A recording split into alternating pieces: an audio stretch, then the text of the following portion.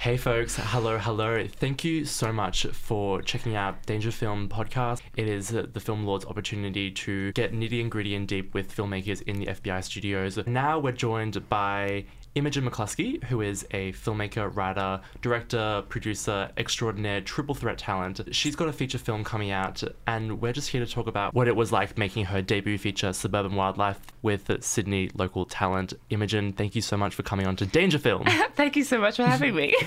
Everyone knows what Suburban Wildlife is about, but do you want to give us another little schmicky span? A schmicky span. Sum up of it. Yeah, no, I'd love a schmicky span. Suburban Wildlife is a micro-budget feature about four friends who've just graduated university. Louise, sort of the leader of the group, is about to go overseas for a long time to London, and it's about the dissolving of their friendship. Like when you look around at friends that you've had for a long time and think, oh, maybe we're not meant to last. And it's sort of coming to terms with that in a really authentic and emotional way, I think. This film was made on a shoestring budget. Oh my God. I'd love to... It's like a sandal. Yeah, no just like a broken Havaianas. Yeah. I believe that the film was made on $4,000, which... in the grand scheme of things, doesn't even qualify as a budget to some filmmakers. No. It's I find it funny, looking at, with a lot of film festivals and stuff, the micro budget begins at $50,000, and I would kill someone for $50,000. I'll say it on radio. I would kill someone for $50,000. We made it for $4,000, which was generously raised through Possible, and all our friends and family helped raise that money for us, which was incredible. And we were able to use equipment from Afters because we were students there at the time, and just did it. We did it over 14 days. It was such an intense shoot, and it happened to be in February of 2017, which was 50 degrees every day, all day. It was gnarly, and a lot of it is shot inside cars, and we had this black Mazda car, and it was just crazy because it was me and the cinematographer just sweating so much, sliding off each other trying to get this coverage. It was, would not recommend, don't make your first feature inside a car. It's not fun. Unless you're really into the cine. Yeah. It's creepy. We're married now. That's creepy, but also that's just a little filmmaker inside fact. Yeah, pick people you want to date and put them on your film set. I would be flattered if I was picked to be an extra because you wanted to date me. I remember doing a shed scene, and it was so hot, and it was nighttime. Yeah. It was in the pitch black, so I can't even imagine what that shed was like during the day. Oh my God, I got electrocuted that night, actually. Oh my God. I know, and I was okay, that the was show must you? go I on. remember the lights went out. That was literally you. It was first of many, shocks from that. Yeah. Oh my God. Gnarly, Imogen McCluskey putting her life on the line for a $4,000 film. I know. We had just such an incredible cast and crew that just poured so much into this film, and our wonderful producer Sophie Hatch, our incredible cine Luca. Save it for the Oscars. I want to know who your inspirations were.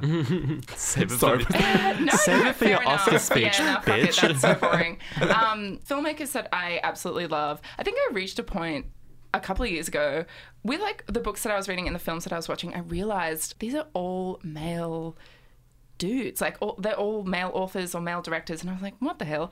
And so I purposely went and sought out female directors, and have just fallen in love with the work of Andrea Arnold, Kelly Reichardt, so many people, Jane Campion's classic. Still haven't seen The Piano, lol, but love her. But love that movie. I love that movie. It's so great. But Nadine Labaki and people like that who are just making these really beautiful, moving, intimate portraits of females or just society in general. And just the way that they shoot it as well just has this really intimate, beautiful quality to it. And we really wanted to bring that to Suburban and have this dreamy nostalgia throughout the whole film, which hopefully you can see in the trailer and is in the real film. But yeah, we just really wanted to... I'm also inspired by our country. It's so beautiful. And I think a lot of the time it's shot in this really boring way where it's just grey and washed out. And I don't see it like that. I think our country's beautiful, and even suburban Australia is beautiful. All the reds and greens and oranges, and it's so hot, and there are cicadas at nighttime. And we really wanted to capture that beauty of suburban adolescence, really, and young adulthood. Oh my God, I love a heavy cicada sound. I'm going to put one on underneath the next 30 seconds of whatever we say. Oh, well, that is essentially our entire sound design. I was more cicadas, more! Totally. Something I think about a lot when I think about your film, I obviously know you very well, and we've watched so many films together, so I feel like we know each other's taste, is that your inspirations are from people who predominantly shoot on film, and they have this aesthetic that is attributed to the quality of camera they have. Now, for people who don't know, film is incredibly expensive. Yeah. And also digital is just not expensive. So micro-budget filmmaking is almost synonymous with shooting digital. Yeah, 100%. How did you sort of wrap your head around coming up with a new way of seeing what you wanted to show? Well, I think it's like you work with the tools that you have. So, like, it would be great if we could shoot on film, but I've never shot on film before. So I think that would have been absolutely daunting, like, you know, having that restriction. And having shooting on digital, like we shot on an FS5, Sony FS5, and you can just swing that camera around everywhere. And it was just up to our beautiful Cine Luca to make it look gorgeous, you know? Like, it's really just like when you're on this level, like you just have to work within the parameters that you have and the cameras that you have and all that sort of stuff. And it was such a huge learning process. Like, everything we shot on the last day was so much better than everything we shot on the first day of filming. Like, it was our own little mini film school, like a 14-day film school, you know? Do you ever find shooting, because I always find this, having the urge to just break the fourth wall and have everyone just acknowledge that they're like doing this? Dress-ups? Yeah. Including the crew. You just film the crew. Hi! Yeah, well, that's it. Like, it was just so fun because as hard and... like, I'm not going to lie, like, it was really tough. Like, it was really long days, really hot. But we were just so lucky to pull together this incredible cast and crew that just were each other's champions and just really looked out for each other and supported each other and saw it through. Like, it was really fun and just moments of absolute joy because we were all there doing what we love doing. I feel the responsibility for all of their hard work on my shoulders because now I'm executive producer as well. So it's like really seeing through every element of the film. And I just want them to like it. I really want them to see themselves in it and in the story that we're telling because that's the most important thing. I always think about showing films from first-time filmmakers or small-budget films and wondering if audiences really get the impression that making these things are feats and that a lot is happening behind the film that that isn't being shown in the film. No, totally. And I think definitely the four main actors in particular, like, were so important in forming their characters and built so much into the film and added so much into the film. Because when you write a script, like, it's there on the page and hopefully you're waiting for someone to, like, bring it to life. And we were just so lucky to have these four incredible actors who just fully took on these roles and breathed life into them in such a beautiful, authentic way. And they are four very distinct characters and, you know, it's an ensemble film. And so you need four really strong actors and strong leads to sort of carry their individual narratives and to keep people sort of watching and interested and invested. Yeah, and I think because it is a character-based film, like, it's not really a plot film, like, there are no explosions and no one, like, defuses the bomb in the last, like, 5 minutes or whatever. It's trusting audiences to sort of fall in love with these people. And Hannah, Alex, Priscilla and Maddie are just stunning. I could just watch them all day, you know?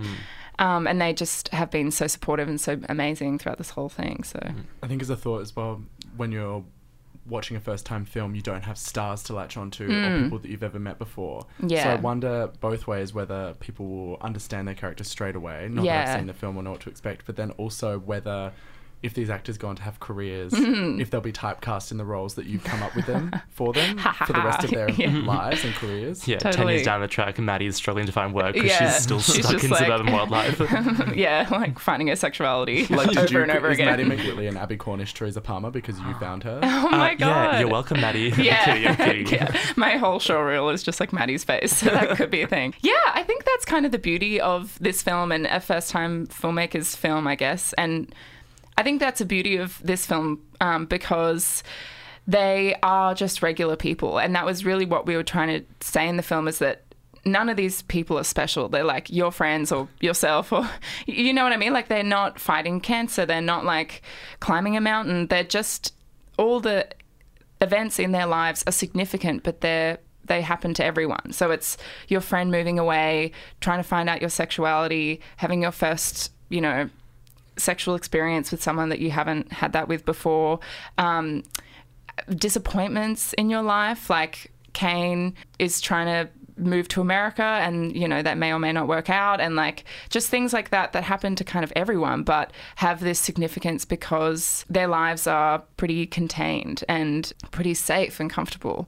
And I think that, yeah, it's definitely like a plus for the film because you don't have any preconceptions of who these actors are. They are these characters. And definitely because I've spent so long watching them, like I see they've given so much of themselves to these characters. So I think that's a positive for the film. Just rounding back on a thought, do we have any opinions on people who do climb mountains? Because I don't find that impressive at all. Did you see that? Kate Winslet and what was that film? Idris The Mountain Elba. Yeah, Idris Elba, and it's the dumbest thing I've ever seen in my life. It's called The Mountain Between Us. Yeah. Oh, I've seen the title. Oh my And the God. plane crashes and then they get stranded on a mountain. I was watching it and I was like, okay, this is based on a real thing. Like, fair enough. Good for you. Get down that mountain. But it's not based on a real thing. It's not based on a real story. They just made up this story. And I was like, that was dumb. Like, Well, did you hear but that anyway, I happened was really with the drunk, so Way it's Way fine. Back, that last Peter Weir film? Oh, really? Yeah, well, they made this whole film called The Way Way Back, which was about captives in a Russian gulag, and Yeah. Saoirse Ronan's in it, and they escape Oh. and they climb over the Himalayas and get to India. Yeah. And What the crap? the whole thing is based on this Wait, autobiography. they walk from Russia all Russia the way to India Shiv me via the timbers. Himalayas. without dying. Without Well, well dying, done, and Saoirse Ronan. Saoirse Ronan is the only woman, and there's never even a hint that the men are like sexually attracted to her and that Yikes. she's in any danger. They make it all the way to India, and it's based on this incredible true story that was written by someone who escaped from a gulag. Jeez. Turns out it's not a true story. He made the whole thing up, my God, and they Peter made a Weir. whole film about it. Oh my and I think God. they knew it wasn't real, Oh my but God. it was just too good to RIP. be true. Yeah, Totally. yeah, they're like, well, it's a good story. The story's more important. Yeah. Which makes me think about the Truman Show. Yeah. That's another thought. That was based on a true story, though. That was based on an MTV show. Yeah, that was based on Ozzy Osbourne. Yeah. Oh, it was. really? Oh my God, I'm going to put it up on whatever we post this on, but Ozzy Osbourne in 1974 was the hottest guy I've That ever photo's seen. Really? fake. That photo's fake. It's fake news. Shut it down. What Is it happened? fake? It's fake news. Is it Yeah. fake news? Obviously, he could not have been that beautiful. He was so Really? beautiful. He had Yeah. Ozzy tattooed to his knuckles, and he looked like a beat poet. Oh my gosh. But with long, beautiful brown hair. Looking for beat poets. for beat poets. With tattoos on their fingers. My who aunt are- is a beat poet on Facebook. my Facebook is just beat poetry. Hey, I wanted to play a quick game if that's okay. Okay. Not Not really. really. Go for it. While there are certain things that you need to know about filmmaking, about perseverance, artistry, and technique, there are also things that you can do in a filmmaking process on set that make the whole experience possible, I think. And I was on Suburban Wildlife and I got to pick up a couple of those little secrets. So everyone says that, you got to have a good idea, you got to have perseverance, you got to have a passionate crew, and that's all true. Yeah. But there are also other things that are great to have that make microfilms possible. Yeah. I mean, I thought we could maybe go around the circle and just name a few things. Like, for example, one thing that I noticed on Suburban Wildlife was just having someone that just puts a bit of love and care into catering. Yes. I mean, that's the only thing. oh my God. It's You've got to the feed thing. your cast and crew. Damn. Yeah, Yeah. definitely. And I mean, depending on where you're working or on what set you're working, you might just be getting, a Just Juice or, Yeah, you like know, baby carrots. or a cracker. Yeah. But with Suburban Wildlife, there was just this, we're not talking like, Pan's Labyrinth meal, but there was just, a meal waiting for people when they Yes. were done Yeah. working. Definitely. I think that's the key, is that I think some people get this the wrong way round, in that they want the audience to love their film, but they don't care if the cast and crew love their film. Oh my So they God. work their cast and crew into the ground, and then they want the audience to love it. That is my worst But it should be nightmare. the other way around. Like, Yeah. the audience should be able to hate your film and hate the characters in it, because that's fun. But the cast and crew should be really proud of what they're doing. Yeah. Yeah. And excited to go to set, and it's all about morale boosters. Yeah. You're exactly right. So step number 2, respecting the crew and making it a fun workplace. Because Absolutely. Definitely. And that's like number one to me. And especially because everyone's working for free and everyone is so talented and wonderful, they don't have to be there. Like, you need to make a compelling case for them to be there. And part of that is just basically respecting them and respecting their skills, particularly soundies. Anyone who doesn't hold for a plane is a piece of shit. Yeah. And also, can we just talk about this imbalance between designers and cinematographers? I'm not digging into Luca. Luca's amazing. Luca but is amazing. Luca, the Camera teams cinematographer. often forget that they rock up to set, their equipment is all there, it's the same every day. They are in charge of the shoot. They have the easiest job. But designers and soundies and everyone else literally works their ass off around the camera team and gets very little credit. Yeah. When you think about what the design team has to do every single day to make that film possible, they have to work with new locations. They have to literally build every single day a whole new plan for themselves. There's no routine.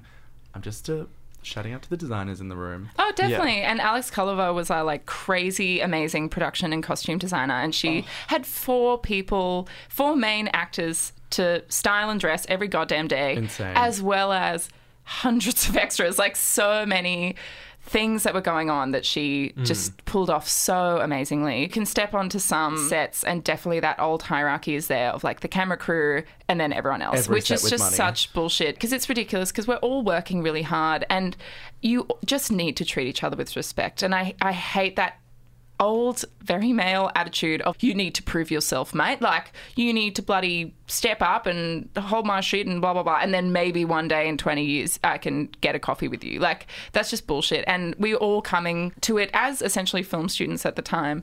And so I really wanted to make a very even playing field for everyone, and just like, because I love and respect all these people and they were giving their free time to this film. They didn't have to, so I'm just like eternally grateful that they wanted to work with us, and hopefully they had a good experience, and I think they did. So and this film doesn't sound like it was there for you to make money. I mean, we worked on Hacksaw Ridge in separate capacities, but in the camera team. Yes. And you notice in that camera team, underneath the eating steak with his hands, Mel Gibson, that there is a hierarchy of, if there's 4 bananas and there's a team of 6, they go to the first person and then to the next person and then to the next person, and then maybe if you're lucky you'll get one. It's not first in, first serve. Which I kind of get. There's also let's talk about how much we hate Mel Gibson. But there's also like organization that's strange of like who gets to eat first and all of these things that are in place that are not in other workplaces that are in the film industry that make it toxic and scary and weird and strange.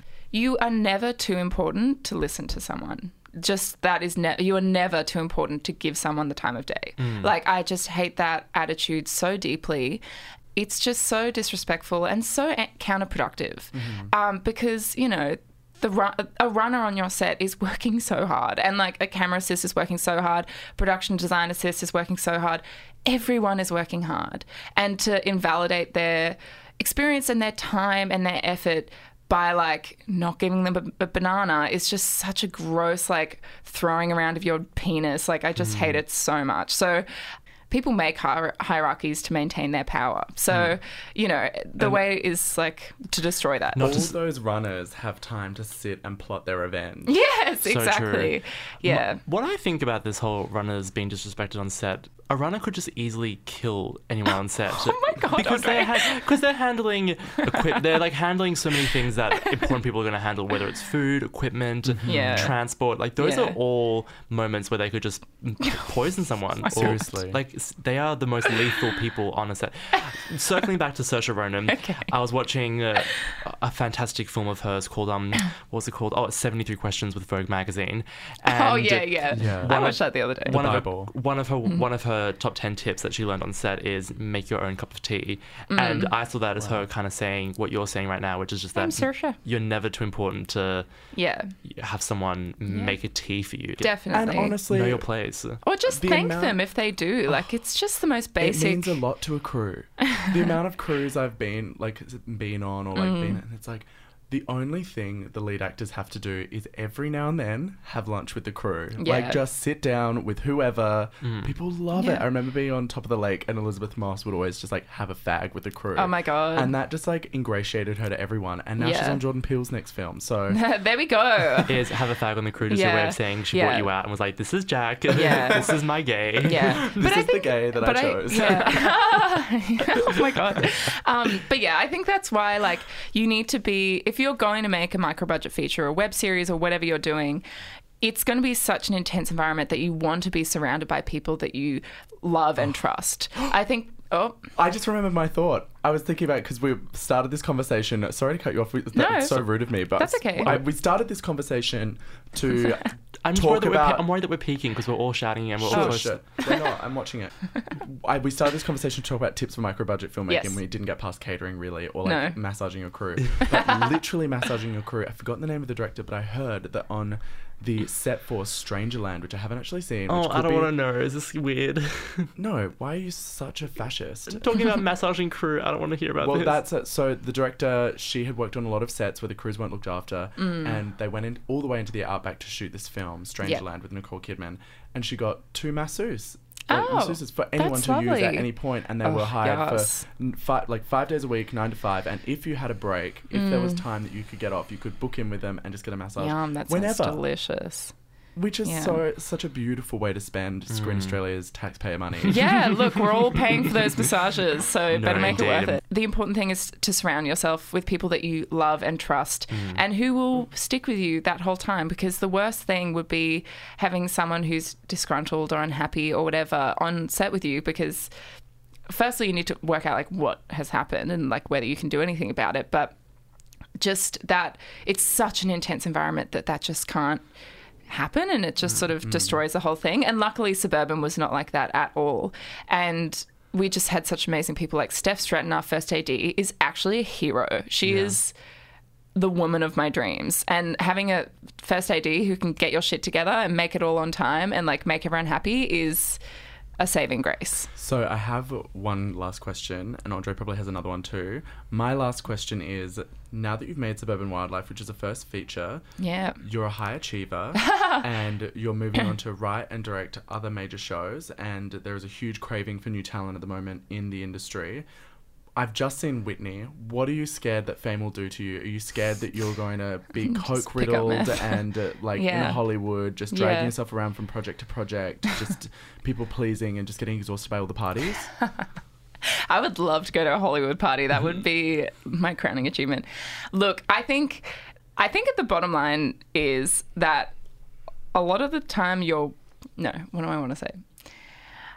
I'm just excited to work, really, and get like paid for it would be so nice. So I think my like coke addiction is maybe further down the line when I can afford it. But like right now, I just want to like work and get better as a director and get better as a writer and learn so much more from people who know so much more than me, and just keep challenging myself. Like we keep making like short films and music videos and trying out new things because I just love what I do. So yeah, and I think I can't afford to fall off the rails right now. I think my body's doing that itself anyway because my knees don't work and my tonsils fell out. So, like, that is probably going to be my downfall. My, like, tragic story is, like, my knees stop working and I have to, like, have Imogen bionic McCluskey implants. The first Oscar nominee to accept an award on stage in, like, a full body cast. Yeah. Just, like, with the aid of a Would whole not crew. Be surprised. Like, this thing is not going to last much longer.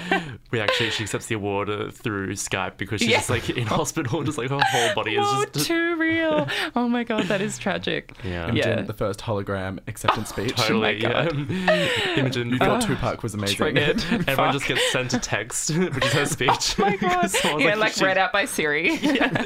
Siri speech. Whoa. It's just a drone floats in and I got 2 words. The award out. Oh, my silently. God. Oh, God. Oh, my God. R.I.P. me. Yeah, Imogen's actually been dead for 15 years. And they play reception speech. Andre and I wearing her skin. Dancing to Goodbye Horses. Can I say something about that, though?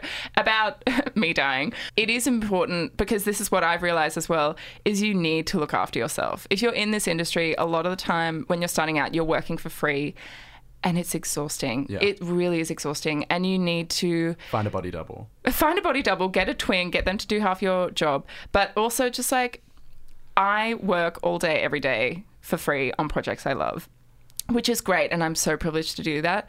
But you need to balance your life out, and you really need to check in with your mental health. You need to check in with your physical health. Cannot stress that enough, because this film has like ruined me in so many ways. In a hot way, like I love this film. It's amazing. But I reach a point where I realize I'm like, I don't take any time off. And if I do, I feel really guilty about it. So it's finding a way to work that isn't going to actually destroy you. And I'm not being dramatic here. Like, it can really burn you out, so that if you do get it to a point where you're in a position to get a job or to, do something amazing, you're too burnt out to even appreciate it fully or, make the most of it. So I think it's so important for people starting out in the arts to like really ground themselves and find activities that take you away from it and relax you and that you enjoy, that aren't to do with like ambition and, learn how to meditate and find a shrink.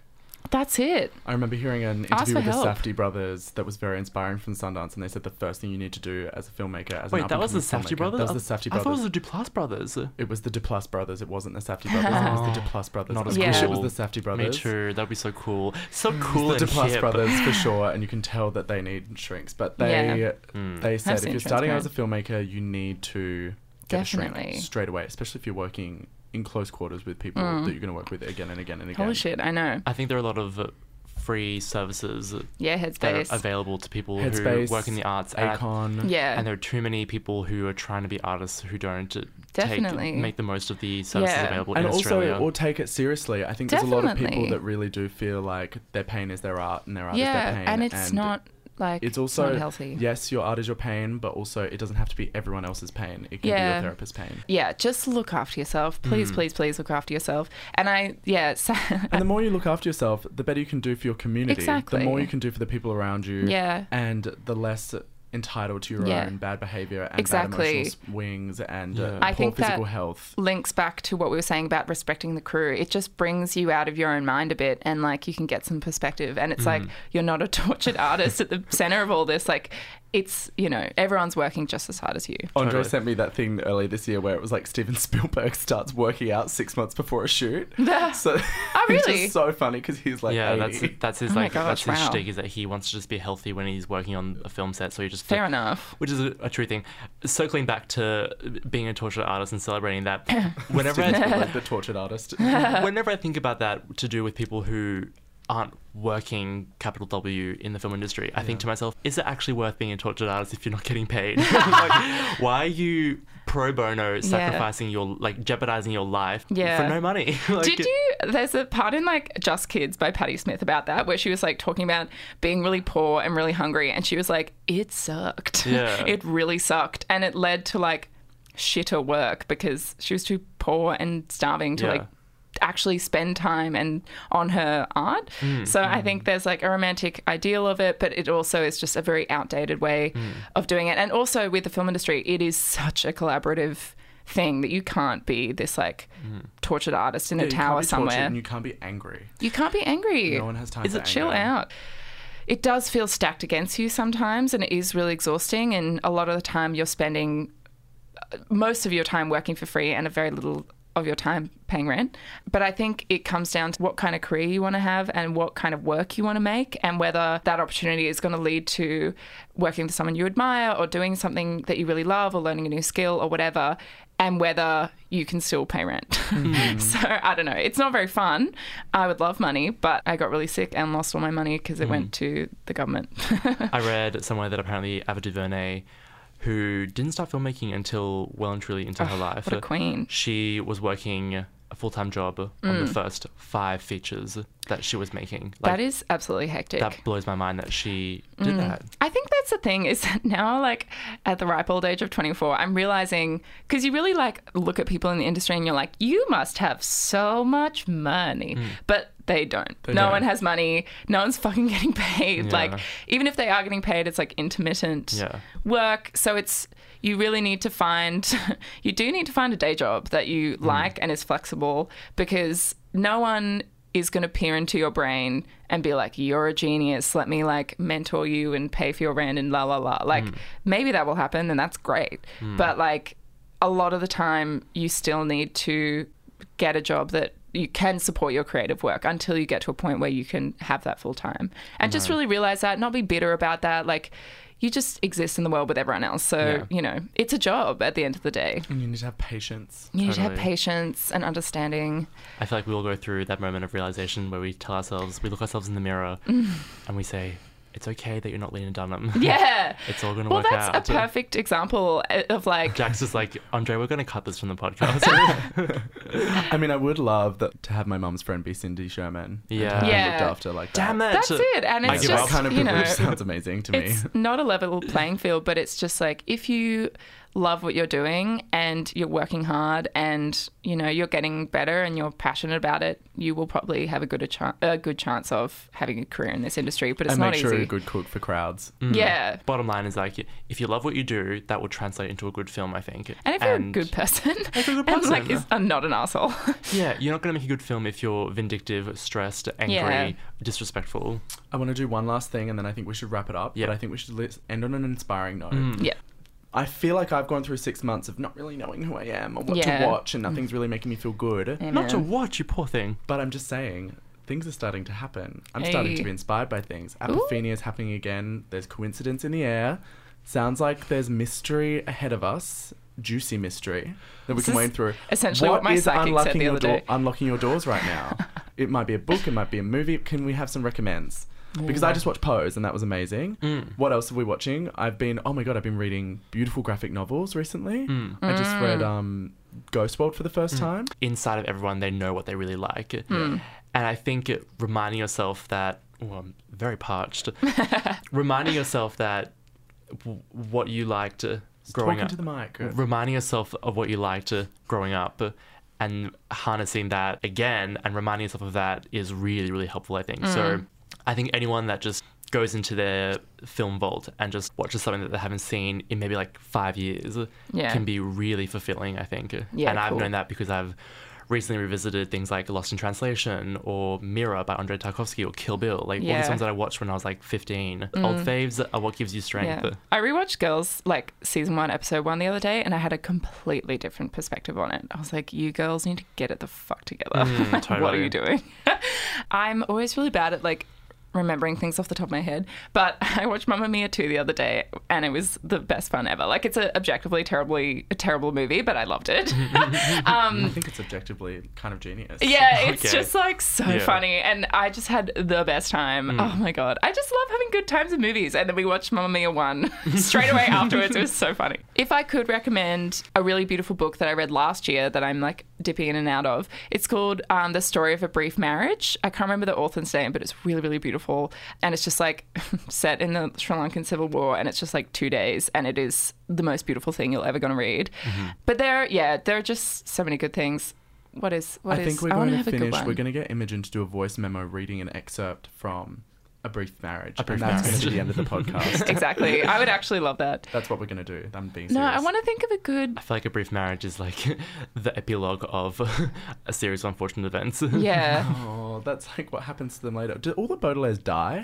No, there's like hectic mushrooms and like spores that like... So much. It's... The 7th book is fucked. It's fucked. It goes crazy. So fucked, they just like... and like the baby is like a mushroom. Yeah. And like, you know, everyone's like, movies are dead, but they're not really. What's your favourite rom-com? My favourite rom-com... Shamelessly.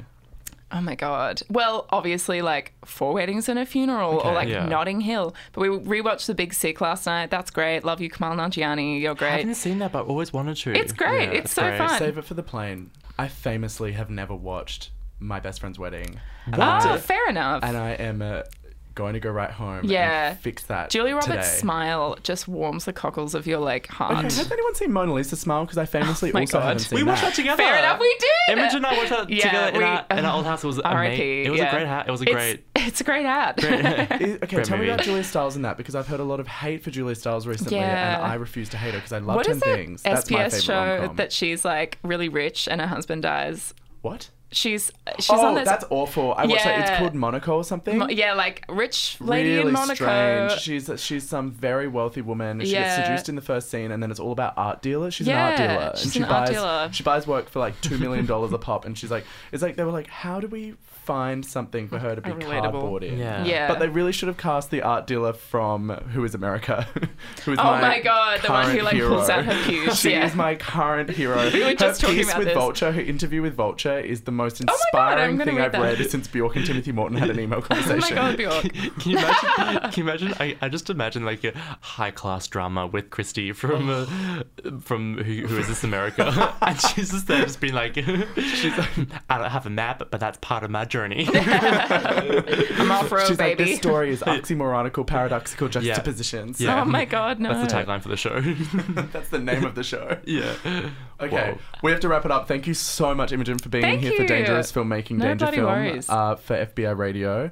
Stay tuned for more interviews with mostly Australian, all ends of the spectrum of Australian filmmakers, from extremist to observant, pinpointed, to genre, micro filmmaking, to art filmmakers. You're just gonna try and... Okay, we're gonna go now. Okay, bye.